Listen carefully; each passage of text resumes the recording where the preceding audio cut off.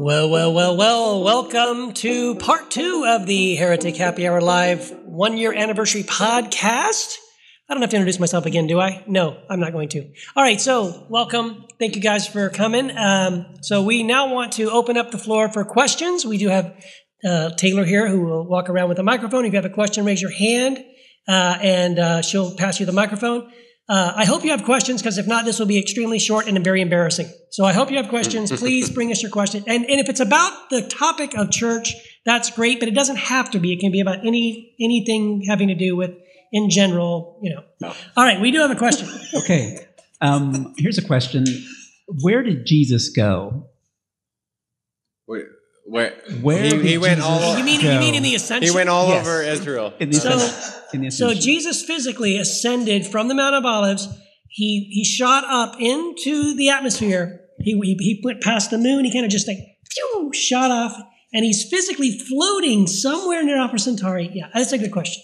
I don't know. That is a great question. So I think what it begs another question, which is the ascension. Was the ascension of Christ literal? Did he literally physically float into the sky and just disappear out of sight? And if so, then did he translate to some spiritual realm? And yet, supposedly, he's still physically in a physical body, right, with scars and all that. That is a great question, guys. What do you think? I don't know. That's a good answer. Yeah, I have no. Well, it's hard because it's hard because when you say what literally happened, well, what do you mean by literal? If you were standing there that day, what would you have seen? What I've seen? It depends on if I was on mushrooms or not. No, I'm just kidding. I have no clue. I think there's a literal truth behind the ascension in that I see Jesus as Lord and Jesus as the icon of the Father. What God is like, we see in Jesus. As far as what metaphysically happened to Jesus' body and who I hate to leave the question unanswered, but I have no clue. What do you think? I find this to be interesting. On Easter, we only talk about Jesus rising from the dead, but why does he get all the press? Because he wasn't the only one that rose from the dead on Easter, according to the Bible. I'm saying if you use the Bible as your source of information, according to the Bible, Jesus was just one of many others that rose from the dead that day. That's in the Bible, by the way. So many others rose from the dead that day. Wasn't it? I think it was actually at the crucifixion. John says at the crucifixion there was an earthquake and that graves opened up. No, this is actually but on Easter Sunday too. Yeah, it says many came out of the tombs that day. Are you sure? Yeah, 100%. That sounds new to me. Yep, but hey, check that. Someone check that at home. Check it out. It's there. It's in the Bible. You're thinking of The Walking Dead. It's in one of the 4 Gospels. I think it's Matthew. The Gospel of Thomas. I think it's Matthew. And I'm including the Gospel of Thomas. I'm talking about the 4th century Bible. Chapter 3. That was created in the 4th century. I'm talking about that one. That one. Okay. That one, which has only 4 Gospels. I don't know about it. Was whittled down to 4 in the 4th century. So the one that we have now is the 4th century Bible, and it has Matthew, Mark, Luke, and John. And in those Gospels, it talks about Jesus rising from the dead among many other people. There were many others that day that rose from the dead. So he's not the only one that rose from the dead.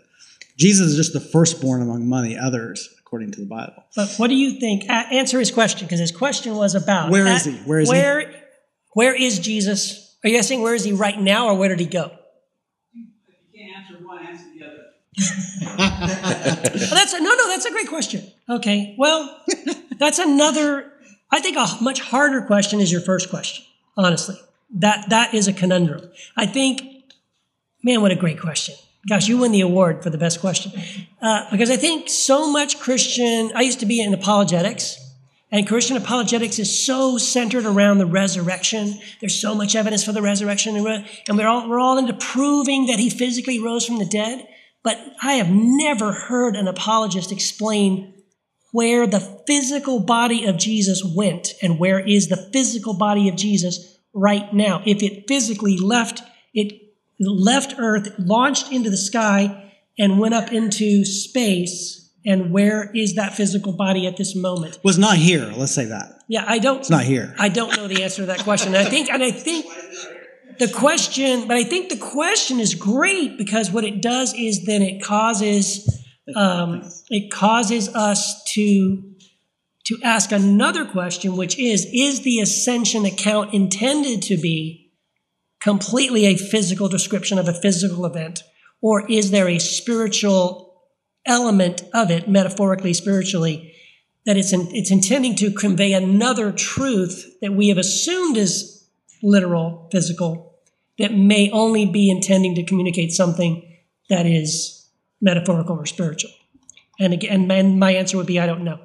By the way, thank you, Jared, for this. The scripture verse comes from Matthew 27:52, and it says, "And the tombs were opened, and many bodies of the saints who had fallen asleep arose, having come forth out of the tombs after his rising. They went into the holy city and appeared to many." And so this was after Jesus rose from the dead, according to this writer of this. So this is what threw me off, because it's telling you this as it's telling you what happened after the crucifixion. Right. So kind of like it does mention that it's after his resurrection that they showed themselves. So many people opened Got it. the tombs open and they appeared. You know, I think the psychological. A lot of times people don't like to think that Jesus isn't here because we are looking for Jesus.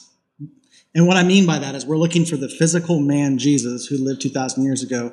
We are looking for him to like show up. And he's not here, and that's discomforting to us psychologically. And I think that's why we don't like emphasize that he's not actually here. But it's good that he's not here. It's actually a good thing that he's not here. Isn't that what he says? He said, Yeah, I it's think he better- actually said that. He said it's better for you if I go away. Yeah, it's good. That's right. So Jesus isn't here. I don't actually emphasize. In my personal life, I don't really focus on Jesus. Because you don't love him. No, it's not. No, You don't believe in no, Jesus. but it's because You you're don't here. believe in Jesus. It's because we're all You're a here. heretic. We're here. We're here. I'm here. You're here. Why do we need Jesus? Whoa. No heresy button? Heresy? Anybody? Why do, no, it's a legitimate. Come on, It's a people. legitimate question. It's a legitimate question. Why would Jesus say it's better if I go if it wasn't better that he went? That's right. So if it's better if it's better if he goes, then it means there is something transcendent. Jesus came to reveal the Christ, and that Christ is now revealed through us.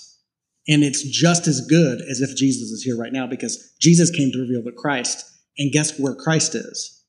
In every one of us. Right. Christ in you, So- the hope of glory. Yeah, so Right. that is the essence. So why are you focused on a guy who lived 2,000 years ago who is not here? He's not here. Hello, he's not here. But you would say, I think I'm saying this correctly, you correct me, but I think you would say that Jesus isn't here, but Christ is here. Totally. And Christ is in you and in me. If you see me, you've seen the Christ. That's right. If you've seen you, you've seen the Christ. Just look in the mirror. But Jesus, thank you for what you did 2,000 years ago. We needed that, and now we're here. Yeah, and the difference is this is where you and I are off a little bit, because like I equate Jesus with the Christ, and you see Christ and Jesus as separate ideas. No. I see Christ as transcendent. Right. I wouldn't say Christ and Jesus are. I You would wouldn't say Christ is isn't Jesus. only Jesus. Right. Jesus. Yes. Christ isn't Jesus' last name, Yes, of course not. which is not actually known by a lot of people. Many people think that's his last name. Jesus Christ, the same person. No, Jesus is the manifestation, the revelation of Christ, but no more or less than you or I. Yes. Christ I would is in disagree. it. See, No, it's not heresy. My gosh. Come on, people. But I like the second question, because I think the second question, like where is Jesus now? It's funny because when I ask that, if I ask an adult that question, if I say where is God now or where is Christ now, the most of the time, 90% of the time, an adult will answer that question by saying, he'll point up to the sky. God is up there. Jesus is up there. But if you ask a child, where is Jesus? They'll point to themselves in their heart. Jesus is here. I don't think my daughter would. I think she'd be like, what are you talking about? You're hanging out at the wrong elementary schools. I would say what lives in me is Christ. Mm-hmm. But that would include you, include Jesus, who lived 2,000 years ago, to include everything and everybody, Right. not just Jesus. All right. Awesome. We did not answer your question, but we had a great time not answering it. And I think it's a great question. Anyone else? I think I might be able to answer the question. All right, you got it. All right, so I think I could buy the literal ascension for the benefit of a couple of first century Jewish guys, because if Jesus is going to do anything, he's got to do it better than another guy who flew off in a flaming chariot. Yeah. So, okay, yeah, he literally ascended into the sky. But then to answer the second question, which we can't do, where was he before he appeared in the upper room to his apostles, to everybody? Where was he before he appeared on the road to Emmaus? Mm-hmm. Right. That's where he is. I am that I So, am. Okay. Oh, that wasn't a question. That was Clever your way of answer not to the answering. previous that was my question. answer. So I think, as soon as the resurrection, he was resurrected. He was already the Spirit, the counselor, although he wasn't really that until he totally left. But he still manifested physically to the benefit of those around him who knew him physically. Okay. Cool. That's a good theory, I think. Anyone else have a question? You have a question? I was just going to ask for a little bit of your clarification on the idea of community and how is that different from relationship? Because you said everyone should be in their community, whether you're seeing them or not, or wherever you're present with them. Whereas sometimes relationship seems more intentional. You're setting up meetings, be it just weekly friendship, get-togethers. But where do you see them different, not different? Are those both in that church category? That's a good question. Community, I think, I would say community is something that exists independent of anything you create. Because community isn't something you have to create. Community just is, and it just exists. So you create like events, but a lot of times people do that because they feel a lack of community. So they create events in order to experience community. And I think a lot of what's called church is an attempt to arrive at community. And so what happens, they create the event to get to the community. But the problem is that event has a beginning and an ending. And then you're only really a part of it if you come to it. But community is something that just always exists. So if you can understand that community always exists, it just is, then it becomes more natural for you to then just observe where do I fit in that? Like, what's my place in that? Who do I naturally have relationships with? And you just kind of flow in that. And it becomes less about, hey, because you put a lot of pressure on a thing if it has to deliver on community. It's like, we got to be part of community. I believe one of the essential human needs is to be connected in relationship. Love and connection is an essential human need. All of us need it. But if you have to create it, then there's a lot of pressure on like, man, this thing better deliver. This next hour or two better really deliver. It's like saying like, couples are in a relationship and they're like, well, our relationship is going to make or break based on how the date night goes. It's a lot of pressure on the date. That's why dating has a lot of pressure and it's not sustainable. And that's why people don't stay in it. You move beyond it into what do you move? You move beyond dating into this place where it's like, oh, this is kind of a way of life. This is kind of what we experience, and that's more natural. It's because dating's not sustainable because it's like a lot of pressure on the event. So I think if you look at the New Testament, you look at a lot of dating, you see the New Testament model as people getting together trying to figure out how this thing works, but it's not sustainable, and it wasn't for them, and I don't think it is for anybody, ultimately. Eventually, where we're moving to is just a place where it just is. And we're like living life and experiencing community, experiencing people for where they're at, and then entering into relationship with them and moving in that direction. So to me, my understanding of that is community. Just like if you're dating somebody, you would move into a place where you're actually like experiencing life with them, because that's the whole point of like creating these events to see whether or not you can function, But to me, once you move into that essence of like community, and to me, community is when you become present. So when you can become present, you get rid of your beliefs. That I don't say get rid of them in the sense you don't have any beliefs, but I mean, when you get rid of seeing people through the grid of beliefs, whether they belong to you or you're associating with them or not, then you can actually then become present to the point that you're like, oh, well, I'm here. Like if you just go to the grocery store or go to the mall or go or whatever, or at work or whatever you're doing, you can look around and go, oh, there's people here. And those are people that you can have community with. Then maybe you may have a relationship and then that kind of thing. So I don't know if that answers your question. I take issue a little bit with the idea of community, because in terms of studying, I've done a lot of studying of cultural anthropology, mimetic theory, French anthropologist named René Girard studying the way in which we form our communities. Often we form our communities at the expense of someone else, at the expense of another, a surrogate victim, a scapegoat, someone we can all agree that like when we killed bin Laden, we all sung, God bless America in the streets, Democrats, Republicans, whatever. We all came around as a community at the expense of another. So often I guess I would take it. I didn't do that. Well, not all of us. I don't say all of us. But I know what you mean. A lot of us. You know what I mean? Many people. Oftentimes we form our communities at the expense of another. So, Nazi Germany came together at the expense of Jews. Oftentimes we come together at the expense of the LGBT. We say, well, they're the problem. So we all can agree that they're the problem, so we can come together. And so I have a problem with the idea of community in the sense of it's something natural. Well, it's something human that does help form our communities.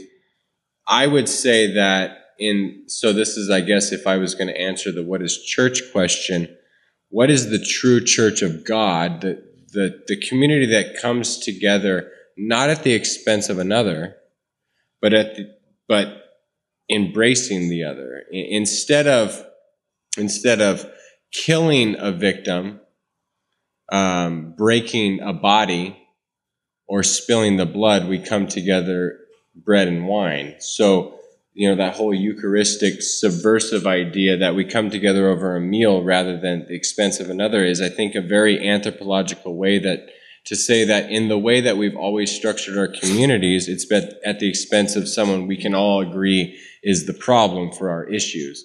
Well, I think the Christian method, or the Christian answer, or the true church answer is, well, we realize this is what we do, and instead of doing that, we're going to embrace the other, and we're going to bring him to the table, and we're going to share a meal instead of breaking a body. So I don't know if it's a natural idea to come together just naturally with a community and love and all that sort of thing. It seems like the natural thing to do is to do it at the expense of another. The unnatural or Christian way is to do it by including the other, Yes. Including the one we want to scapegoat. The Judas. Jesus washes the feet of Judas, knowing this. Okay, can I jump in? I don't want to put words in this motherfucker is about to sell me out, and I'm about to wash his feet. I'm about to break him. So when you say that's unnatural, it's natural to our true nature. It's natural to true nature. It's unnatural to our anthropological, cultural, tribalistic, false nature. False nature. Yeah. But our true nature would say, Matthew, you're a tax collector. You are seen at odds with a political zealot because, tax collectors were seen as the sellouts to the Romans. Sure. And so Jesus said, you belong, and you, the political zealot, James and John, you belong too. Yeah. Because everybody belongs. That's a great point, yeah. I think the great thing, what I love about, I totally agree with this, the whole idea of tribalism is such a toxic thing, and it's not a good thing. Tribalism is a horrible thing. And tribalism totally exists within Christianity. Unfortunately, that's why you have Baptists and Methodists and Episcopals and Lutherans and Presbyterians, and they each have their own sort of tribalistic ways of dealing with each other. Jesus is not tribalistic. And to be truly someone who follows Christ it's genius, because Jesus says, follow me. And when you follow Jesus, you discover someone who isn't tribalistic, who actually every parable he tells, he makes the enemies of his own tribe the heroes of the story. Yeah. Always, right? He's the untribalistic. The Samaritan story should shock us to the point where if we told it now, the Samaritan would be an ISIS member. An ISIS member, exactly. That should shock the shit out of it. And that's how shocking it would have been. That's what it was, right. Exactly. So I wanted to, exactly. So I think that's the genius of true Christianity, a Christ-like way of believing where there is no tribe. There is no, like your shirt says, just us. There's no them. It's Which you just can us. get now at the Heritage. Which is available now. Hunter.com. Yeah, sorry.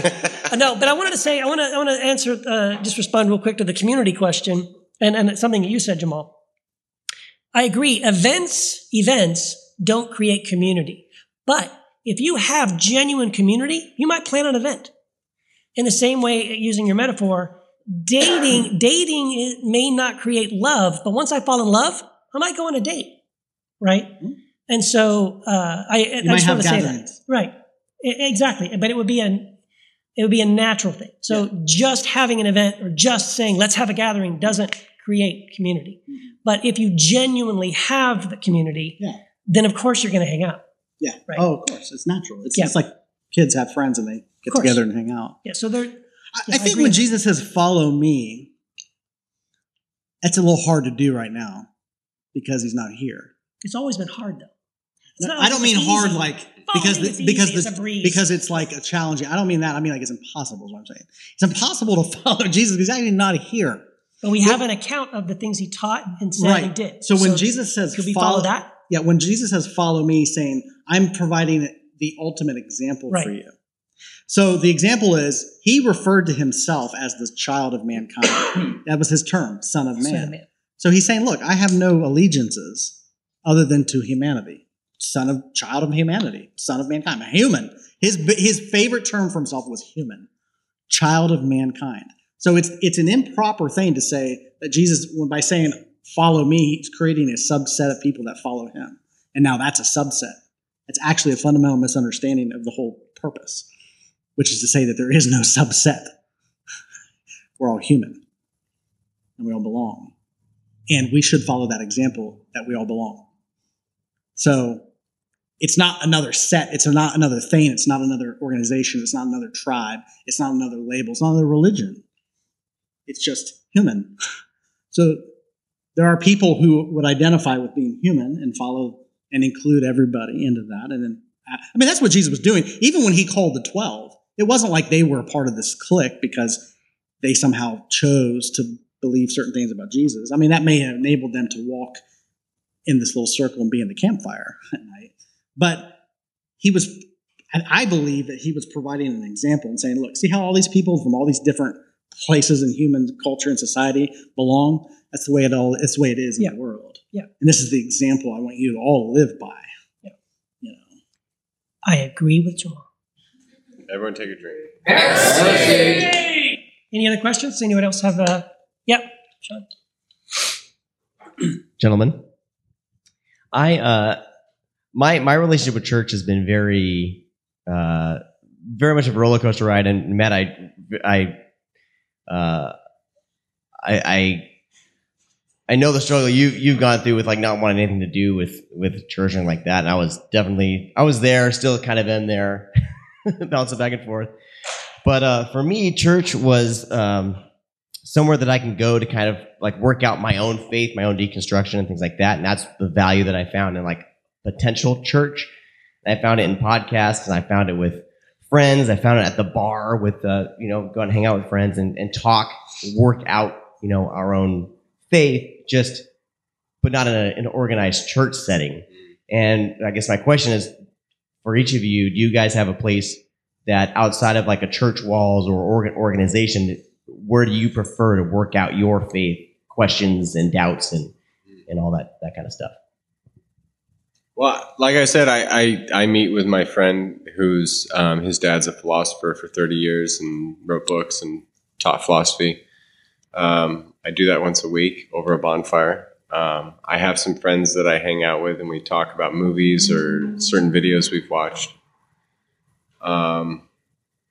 The safest place I feel to work out my faith is with my wife because her and I, it's not like we disagree. It's just she's way more agnostic than I am because she's in a different process than I was. We both grew up in a very fundamentalist church and have been working through that for years. And like our relationship, we understand, does not hinge in any way on what we believe. I mean, in some way, and what we believe. Like if she was like, I need to spank my kid every time she's wrong, like, okay, this is a problem.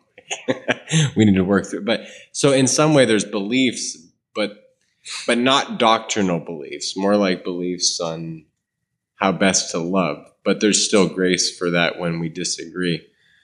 So those are the places I've found the most commiseration, if that's the right word. But it's difficult because my wife and I both came from a background where to question something is actually to condemn yourself to, I guess, burning forever, which is a pretty bad destination. So it's, it's a very small, select group of people with which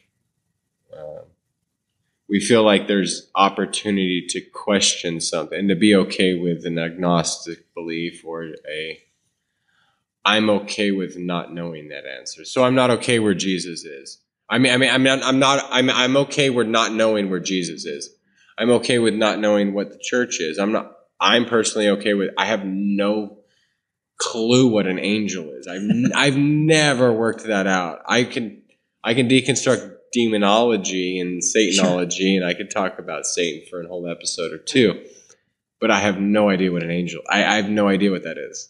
So, living in that, so there's this small select group of people who are also okay with you not knowing. Yep. And it's been like a couple friends that we hang out with on Friday night, my friend Mike, who's a Buddhist, and my wife.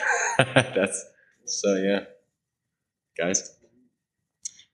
For me, I've had different seasons. So I think life is seasonal. It's not like you arrive at a season. It's just recognizing the season you're in. I've had seasons where I was working out my faith by being a part of a traditional church. So I would come on Sunday and I would listen to the sermon and I'd sing the songs and be part of the midweek Bible study. And that was what I needed at that time. And that was good. And that's been a season for me. And then I moved out of that season and to a season where I was creating that. So I've been a pastor. I started church, and we created that environment for people. And that was a season. And then I got to a season where I started to see through that and didn't believe in that. And then I deconstructed from that. And I was a part of a season where there were people who met in homes because they didn't believe in that as well. And that was the season for me. Right now, where I would say I am, and I feel really good and comfortable about is I feel comfortable about, to me, seeing the divine or seeing God or experiencing God in just life. And just like that means in the morning with coffee or interacting with my girlfriend or watching a movie or getting together for dinner or meeting with groups of people like this. Like whatever I find myself in, enjoying that and being a part of that and and just seeing that as it's all part of the divine's way of expressing God and me experiencing and living that and just enjoying that and being there and not seeing as I'm missing something. I'm not a part of something. I used to believe I wasn't a part of something. And that was my drive. I had such a drive to create something that I could be a part of or to join something I could be a part of. Because if I didn't, I was not okay because I felt like I wasn't a part of something. So now that I realize, no, I'm a part of everything. I already belong. Community is, then I can just go, life then becomes meaningful in everything. So that's where I'm at right now. There might be a season though where I'm oh yeah, this is nice to come and be a part of a more regular thing. I'm not opposed to that, but you're going to start a house church in a couple of years, right? Is that what you're saying? I don't think it's not right now.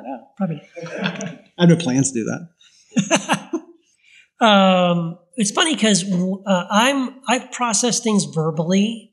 I do a lot of reading. So I'm always, because I'm a writer and I write books, we all write books, but I'm almost always reading something that is eventually it's research that's going to play into the next book I'm thinking about writing. And quite often the things I'm reading are challenging my ideas and stretching my assumptions and stuff. And I used to wonder why Wendy and I, every time I would have an epiphany, I'd turn the corner on something and go, oh my gosh, I can't believe this, And I would turn the corner and Wendy would be like, well, yeah. And after a while, I'd be like, has she always been there and she's waiting for me to catch up to her? What is that? We've never had a problem. We've never gone across, I went this way and she went that way. And I asked her one time, why is that? And she goes, Keith, you stop and read like every cool thing in every book you're and I realize, yeah, I do. I go, oh my gosh, check this out. And I'll read it to her because I'm excited about it. And I need to process it verbally. So because it's sort of like, that's why Wendy and I have always stayed on the same page, because I'm always bouncing ideas off of her, and she's so smart. She's a genius, and she is such a grounding in my life. And so I've really appreciated Wendy's feedback for me. And many times I have been wrestling with something or struggling with something I've been reading, and she's helped me process through it. It's been really great. I have a couple of friends in my life, not many, like maybe 2 people in my life. Oh, thanks. That yeah. And by the way, I have a podcast, and that's the truth. This podcast has been really great for me as well, because not only do I get to express, but I get to absorb and listen, and we get to dialogue. And by the way, we do this all the time. Anytime we get together without a microphone, we just sit around. We were at Ralph's house last time we were together, and I was like, Ralph's like, save it for the podcast. We should have recorded this, because we would talk about this stuff anyway. We just love this stuff. So yeah, I just want to say too, like, church for me, even the house church that we're having now, church has never been a place for me to deconstruct. Church has never been a place for me to work things out theologically. It just that just isn't the way it works. Doesn't mean I don't learn something. Doesn't mean once in a while something I don't go, oh, whoa, I didn't see that. But it's just, that's not the place I take my deconstruction to figure it out. You know what I mean? It's usually only with me and Wendy, or maybe with 1 or 2 friends, or this podcast. So. We got like 30 more minutes. So please. Any other questions? Pass that mic around. Where did Cain get his wife? Anything. Come on. Anybody got a question? Yeah, over here, Jason. Wait. We need a mic. This is a live show. We're recording this. Be a professional. We need with a microphone. So, Jason. Hey, guys. Do you think that we can get any hints about the meaning of church for us today from looking at the way the New Testament writers used the word, like the ecclesia, like called out that idea? How do we apply that meaning to now? I guess I should have put a period there. Yeah. See, ecclesia. That's a great question. This is how I'm understanding that these days. There's a guy, Carlton Pearson. I don't know if you guys. We interviewed him on our podcast. They did a movie on Come Sunday, Netflix. Great movie. Netflix did a movie on him called Come Sunday. Yeah, it's a true story about his deconstruction, but it's beautiful man. But one of the things he talked about, he talked about the term ecclesia as being, there are people who have revelation. Like, so you look at Jesus. So Jesus was the revelation of what God is like, and what humans are like, I really believe is that. And so then he preached the message. Like, he went out compelled to proclaim this message, the gospel. So, like, I always found it fascinating that it said that Jesus went out proclaiming, especially after John the Baptist, that Jesus went out proclaiming the gospel of the kingdom. This was before the death, burial, and resurrection of Jesus. So that means he had a message. Yes. And that message was something, which I find amazing. So he was preaching a message to people. And this message was about the idea that the reign of God, or the kingdom of God, has come to the earth. And actually, it's already here. And actually, it's within us. It's what his message was. And he was telling them, he's like, hey, the thing you've been looking for, it's within you. Love that message, by the way. Because people are like, I don't want to hear that. But it's like, so, and then of course the idea was like, well, who is Jesus? Well, who are you? Like, where do you get your authority? Like, he wasn't credentialed. He wasn't, he didn't go through the same schooling or any of that. It's like, well, no, I'm the Christ, the Son of the living God. Remember, we asked Peter that. It's like, who do people say that I am? Well, you're the Christ, the Son of the living God. He's like, well, okay, that revelation. And then he's like, and let me tell you who you are. So it wasn't just about Jesus. Jesus then turned around and was like, now let me tell you who you are. You are a part of this rock. You are Peter, which means you're a part of this rock. And upon this rock that you just declared, I will build my ecclesia, my community. So I honestly believe that the church is not everybody. I don't mean community, by the way, when I say that. So that's why I think we need to distinguish between what we mean with church and community. Community is for everybody. Everyone belongs. The ecclesia, and Carlton Pearson brought this out in our interview, there are certain people who feel compelled to bring this message to the world. And I think that's the church. These are the people that are part of this assembly of called out people to belong, to say, I want to liberate humanity. They see it as their mission to liberate people from these beliefs of God is not with you. Because the word Jesus, remember his name was Emmanuel, which means God is with us. So he literally embodied this message of God is with you. And he's taking that message to the world. And then he had people who also were called to be a part of that and to launch that. That's a unique calling and mission. And I don't think that's everyone's mission on the earth. I don't think everyone's here to do that. But the people who are here to do that, I would say is part of the ecclesia, which I would call church. But I don't mean community by that. And so you could have people who are, I think Martin Luther King Jr., I think Gandhi was a part of that. You don't have to be Christian to be part of this ecclesia of people. That's what I loved about Carlton Pearson's interview with us. It doesn't have to be about Jesus, by the way. Anybody can have this message that you belong, that you're included, that you are enough. This is the message that Jesus preached to the world. Jesus preached this message. God is with you. That you're loved, that you're included, all these things. If you look at all the parables, there's a common theme. And then also he was slamming the religious folks that would see the world through us and them labels too. But, there are people doing that work today that aren't Christians. I would say they're much part of the ecclesia. So that's just my understanding of the church, yeah. So. I think I agree with Jamal. I would add there's this term, kenosis, that we get from Philippians 2:5-11, where Jesus empties himself. And so I think when we live in a life oriented towards emptying ourselves, killing our ego for the sake of others, for loving others, that's when we're living this true free life.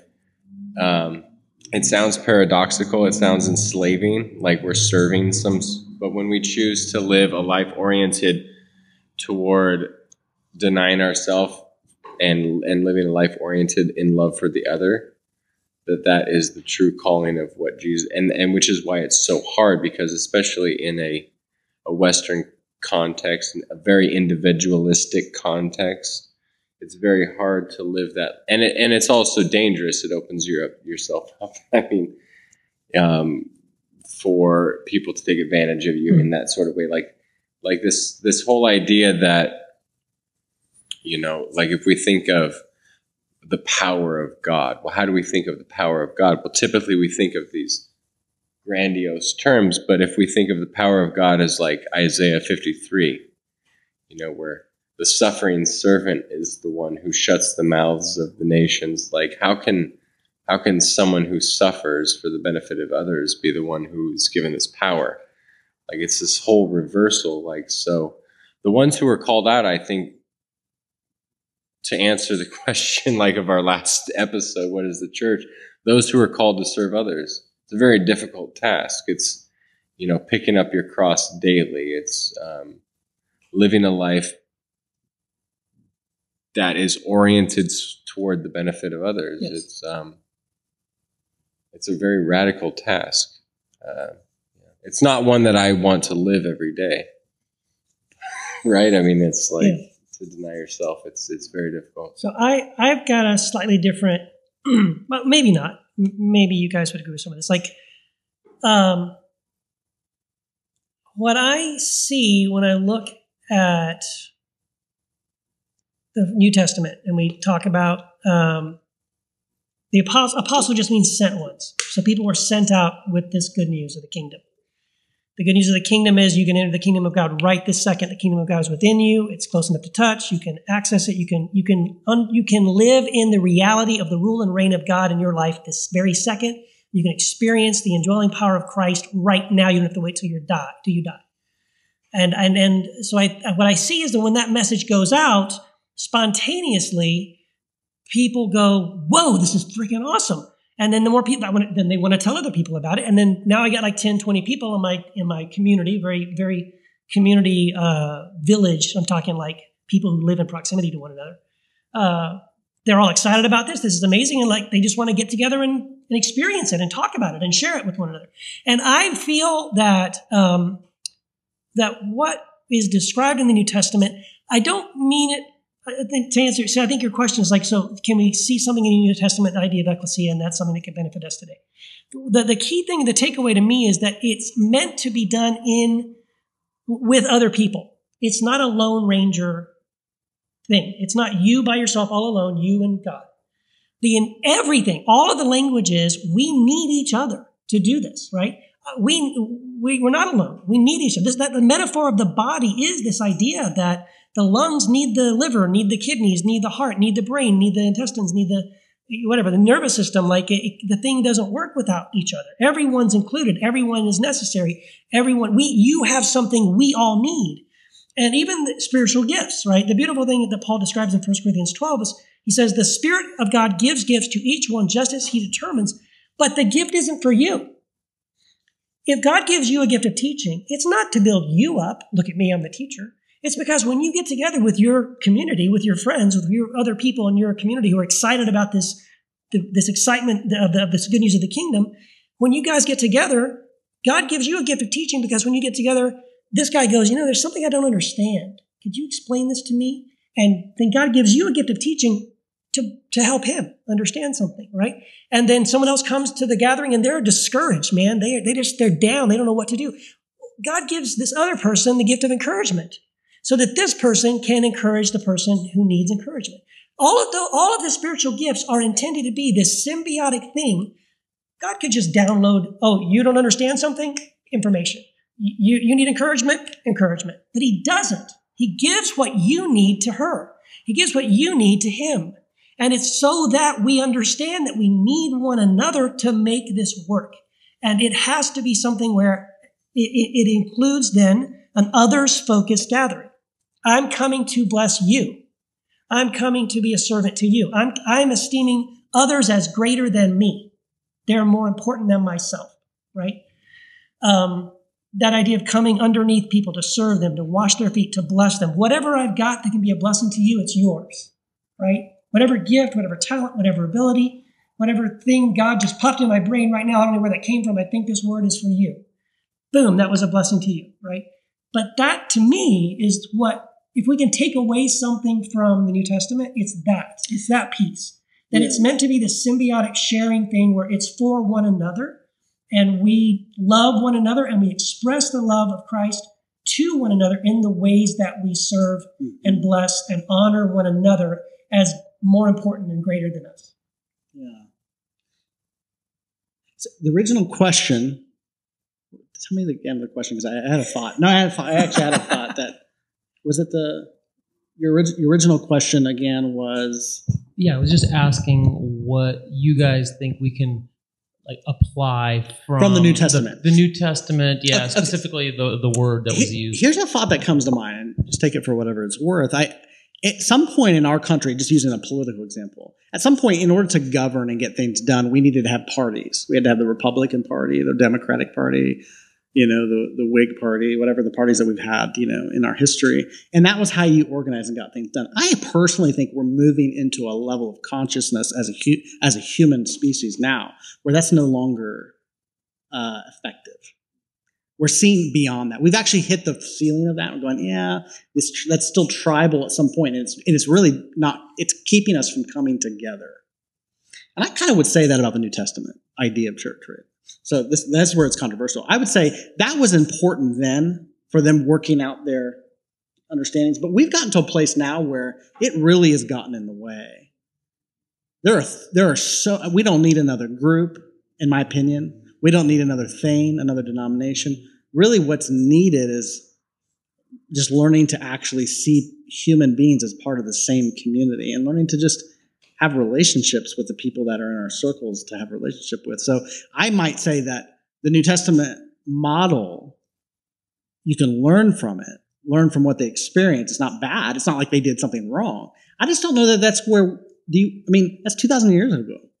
And we're moving forward. We're evolving. Again, the Bible shouldn't be seen. When we look at the scriptures, what I would call the 4th century compilation of scriptures, I don't think we should look at that book and say that's like a pigeonhole that keeps us operating this way. As much as we can look at it and go, oh, it's very interesting. We can see some insights, some things they learned, from their mistakes, also some things they learned from Revelation. And then say, but where are we today? And my personal inclination is like, I don't know. I kind of feel like we're moving beyond tribalism as a human species, that we're evolving to a point where that's just getting, not only just in religious terms, I'm not even talking about nationalism. We're having debates now about what constitutes a nation. What are our borders? Who belongs here? These are all, to me, it's all spiritual. Everything's spiritual. But even those conversations we're having is about, we're all having the same conversation. We're moving in a direction. Isn't that the gospel message in the New Testament? Is that what you're saying? Like those things are now null and void? In Christ, there is no Division. Jew or Gentile, slave or free, male or female. This is the idea. Yeah. Right. But we're practically moving. But isn't that the right idea that we can then apply in the 21st century and say, sure, there is no gay or straight, Yeah. there is no cis hetero, and there's no Christian or Muslim or those yeah. divisions don't matter in the true church. For those who are a part of the ecclesia, those divisions, there's no Jew and Christian, there's no Muslim and Christian. There are those who love and those who maybe have yet to learn to, but not necessarily any sort of sexual or gender or creedal or none of those divisions. Yeah. I think that only works if we understand the meaning of what Christ is. Because when we say in Christ, well, people use that. Christians have been doing that all the time. So in Christ, that means Jesus. It means you must believe these things. It's all about our interpretation, right? Right. Exactly. Right. Yeah. But what if Christ is another? I love what Richard Rohr says. Christ is another name for everything. And that's his next book, which I think, hey, I can get down with that. Christ is another name for everything. Well, then cool, we can have this conversation. But if it's another name for a tribe, then we're back at the problem. So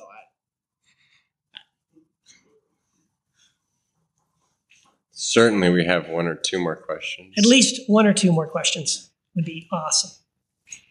Just got your phone, Jack. Oh, it's Jared's. Okay, look out. Here's the guy with the dangerous questions. Yeah. Look out. Okay. Why is the fear of disconnection so strong? Dude, can you just ask something simple? Well, wow. Why is the fear of disconnection so? Well, it's a human thing, right? We all want to belong to something. I think I heard someone say once that every human being, I'm not sure where this came from, but every human being wants to believe something, belong to something, or become something. And I heard it used originally in the context. It's some psychological truth, supposedly, that it's been boiled down to, that every human being wants to believe something, belong to something, or become something. The context that I heard it expressed in, though, was more in the sense of using that as a way to begin a conversation with someone. In other words, if you meet a total stranger, start pulling out of them, what is it they want to believe? What is it they want to belong to? What is it they want to become? Because everybody wants one of those three things, or everybody wants those three things in general. I don't know. I just think it's a normal thing. Like we want to, families, you know what I mean? I think that when we're born, we're part of a family. The idea of not being a part of that family is horrible. And for many people, sometimes that's used against them as a tool, right? As a weapon against them. Like, well, if you believe this, or you behave that way, or you, whatever, don't agree with your parents on this, you're out of the family, right? And that's the ultimate, right? And then unfortunately, churches adopt some of that toxicity as well. If you don't believe the way we believe, or the way the pastor believes, or the way the denomination believes, then you're out. And it's quite often used as a weapon against people. It's fear and control, ultimately. But it only works, that fear and control only works if being connected really matters to us, right? If it has to matter enough, it has to be something so valuable that I'm willing to put up with the crap that I would have to go through just to stay connected to this thing, even though in some ways maybe the thing that I'm connected to might be toxic or might be bad for me, right? And so I don't know. I think it's just for me. You guys can see what you think, but to me, I think it's just a human thing, and unfortunately, it's something that people use as a weapon against people to control them and stuff like that. So I don't know. What do you guys think? Can you ask the question one more time? why is the fear of disconnection so strong? God, that's a great question. I think built into our human DNA is this this ability to imitate each other in such a way where we think of ourselves as individuals, but when it gets down to it, we're all just a bunch of imitative creatures who learn how to imitate from the time we're born. Some anthropologists or psychologists suggest before we're born, we're already imitating. Mimetic. It's very mimetic. Yeah. It's just a part of our DNA to attach our identity to the other without knowing that we are. We think of ourselves, especially here in the United States, of these autonomous individuals, but when you get down to it, we're all just imitating each other. Mm-hmm. So we're already connected to each other without realizing that we are. And it's just such a human thing to, when we feel disconnected from each other because we've been imitating one another for so long, we get into this existential crisis. Who am I? Like, what's the point of all this? Am I completely stripped bare? Yeah. So it's just, I think it's, people ask me, was it bad that we imitate each other? And so it's not bad or good. It could be good or it could be bad. It's very human to imitate each other. It's not a good or bad thing. And so when we feel disconnected from people, we feel stripped of our humanity. I mean, it's just a part of our DNA. I mean, I don't know if it's an evolutionary thing. It's a psychological thing. It's definitely an anthropological or sociological thing. I'm sure some psychologists Meltzoff and more would suggest it's built into the fabric of our psychology. And I'm not a psychologist, so I wouldn't be able to expand on it any more than that from a scientific standpoint, but built into the fabric of our DNA is imitating one another. It's very sobering reality, but at the same time, seems to be the truth. Yeah, it's also interesting too, because in psychology, there's classifications for people who do not feel the need to be connected to other people who are like hermits, or people who are, such incredible narcissists that, all they care about is themselves. So those people are Let's mentally, not get too political. No, I'm just kidding. But I'm saying, though, those people are mentally ill, right? We classify those people as there's something broken. They're really, what's wrong with them? They don't care about what other people think. They don't want to be a part of this, thing. They don't participate in this human thing of wanting to be connected with everybody else and wanting to participate in society and, do what everybody else does. And someone who's deviant from that is just sort of like, whoa, there's something wrong with you, right? We don't even know what to do with you, because all of a sudden you don't seem to care about the thing that everybody cares about, right? Right. We call it sociopathy. Yes. Yeah, I would say the natural desire that all people have is to belong and to be connected. And that's because that is a mirror reflection of God. And we're created as mirror beings of God.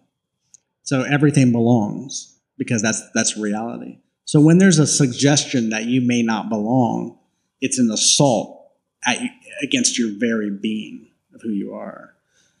So, and then there's messages. We are all born and we'll receive these messages. You're not pretty enough.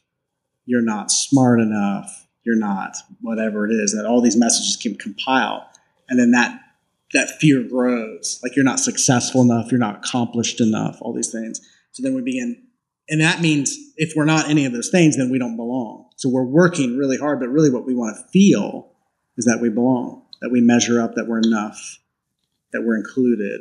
That's what we want, because that, to me, reflects what God is. God is belonging.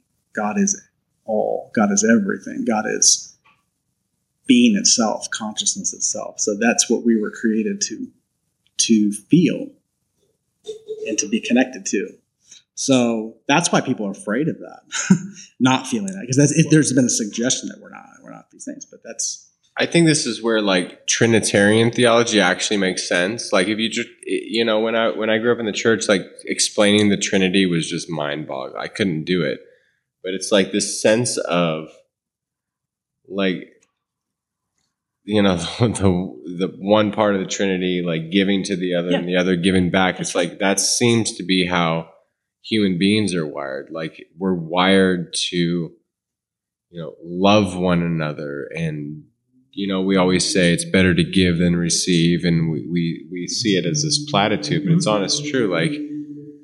Like if I can give my wife this amazing gift that she loves, like that's always more important to me than her giving me a gift that I'm like, oh, that's cool. Like I love this, but at the same time, like I would much rather like blow your mind with this like amazing poem or something. Like, so it's like this, I feel like we're wired to be in this like divine dance to like piggyback on Richard Rohr and Mike Morell's heretical book that got scathed by Christianity. But like, that seems to be the truth of our essence. Like we're supposed to be in this dance where we give to that. We find our belonging in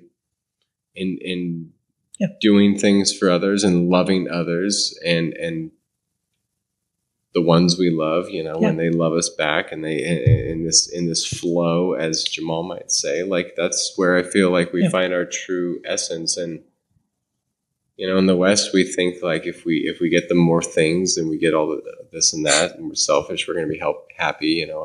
I was talking to one person who said, and I don't want to be political, but someone said, well, Trump must be very, very secure because he had a lot of things. And I'm like, honestly, that seems like the most insecure man that I've ever seen. Like, and that's not to say he's a terrible person. I think he does terrible things. I honestly believe that, but it seems like more of an insecure person who doesn't feel whole.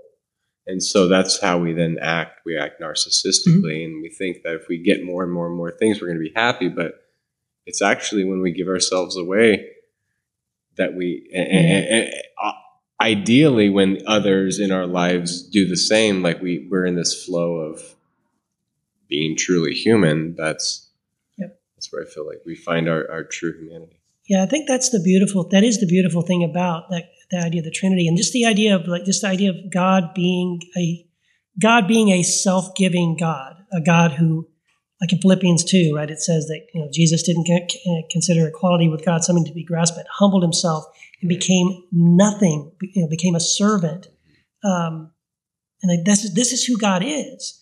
And the weird thing is that we get this idea. We don't have that idea of God. Like typically, we think there's even a verse in Acts where it talks about I think it's Pilate, where he stands up in front of the people and he's got this shiny breastplate and it's gleaming in the sun, and people are like, he looks like a god.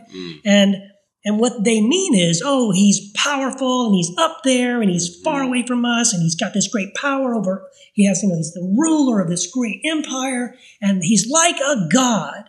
But that is nothing like God. What Jesus shows us is this idea of God who's like a baby in the straw, who's a humble servant who's washing the feet. Isaiah 53, the servant that's what God looks like. And it's like, it's so upside down. Wait, do my glasses. It's like, it's so upside down from our typical way of thinking. It's like to reorient ourselves to the idea of, no, God isn't like that. God is humbling himself. He's serving us. He's loving us. He's giving up everything for us. And then the Trinity, that idea is so beautiful. Like, and you see this all the time, right? The Father exalts the Son. The Son says, I only do what I see the Father doing. The Father's greater than I. And then the Spirit says, oh no, it's not about me. It's about Jesus and the Father. And they're each deferring to one another. They're each lifting up the other. And so it's this sort of hurricane, whirlwind, tsunami of how they can consider others greater than themselves, right? And that we get invited into that. We're invited into that, right? That idea of they're saying to us, come on in. This is great.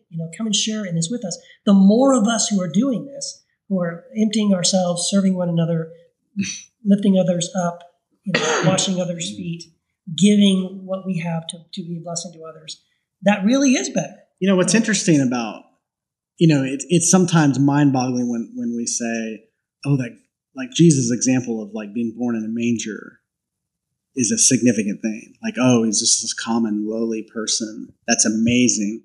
Well, the real reason it's amazing is because we think it's like, well, wait a minute, it looks like just like me or you or most people. Like a lot of babies were born just like that. Well, yeah, all humans are common at some point. You probably have felt common at some point. You go, it's just I put on. You know how you put on your pants. You know how you live your life. It's very common. I just jump right into them. I just do it. Just jump both legs. Boom. Straight. And I think even if we were to look at like someone like Caesar or President or whoever, like if they're being honest with themselves, I mean, they feel that too. We all feel vulnerable and insignificant at some points. But maybe that's what God looks like because that's what we look like. Maybe that's the real thing. It's like it's not a news flash that God is low. Like, oh, it's amazing that Jesus lowered himself. Well, maybe that's just what we all are like. And he's just saying, hey, by the way, here's the news flash. You guys look like God.